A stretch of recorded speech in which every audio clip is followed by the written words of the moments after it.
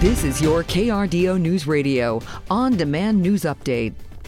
Our top story on KRDO News Radio, President Biden says there's no evidence that the 3 aerial objects shot down by the U.S. military recently are related to China's balloon surveillance program. In remarks to the nation, the president said it's still not known what the objects are, but they're likely related to commercial or research purposes. He also added no evidence exists that there is a sudden increase in the number of objects in the sky. The president is also directing his team to develop sharper rules on how to deal with objects and to determine whether they pose a security risk. While speaking on the Chinese surveillance balloon that flew over the U.S. earlier this month, Biden said that he ordered it to be shot down as soon as it was safe to do so. He said he expects to soon speak with China's president and makes no apologies for taking the balloon down. Closer to home, Colorado lawmakers are considering a bill to add more protections for patients once again. Littleton Democrat Senator Lisa Cutter explains the newest proposal, Senate Bill 93. The policy we're proposing caps the medical debt interest rate at 3%, which will give folks an opportunity to get their arms around debt they may incur without seeing the bill skyrocket out of control. This comes after recent legislative sessions have passed bills to add more price transparency and end surprise medical billing. Bill 93 would offer even more price transparency, pause collections on bills being applied to patients, and give Attorney General's office more tools to prosecute predatory practices. Coloradoans currently owe more than $1.3 billion in medical debt. Lawyers are claiming that the Colorado Springs first responders used excessive force that led to a man's death last year. A police officer and a paramedic encountered Kevin Dismang last November after a report that he was experiencing a mental health crisis. Body cam video showed that members of the community crisis response team trying to restrain Dismang.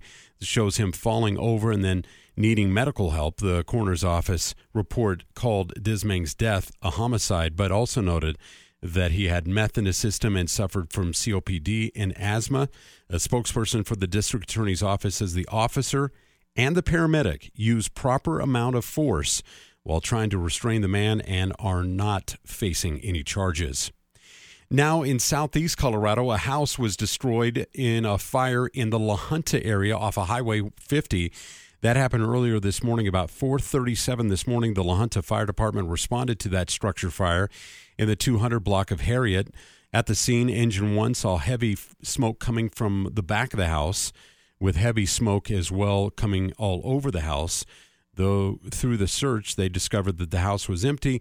There was no utilities, but squatters were living in the property. According to La Junta Fire Department, the cause of the fire was 2 faulty generators running by extension cords.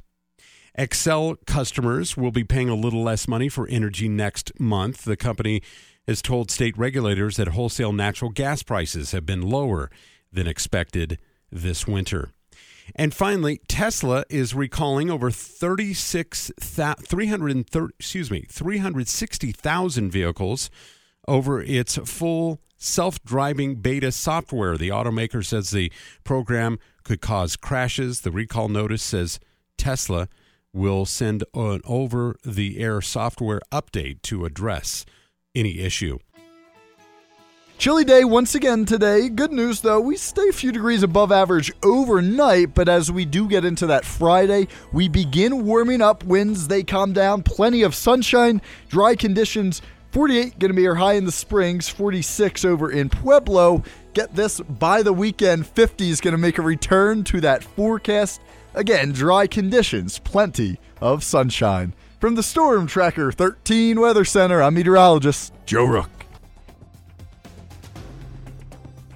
Get news, traffic, weather live on KRDO's Morning News weekday mornings from 5 to 9.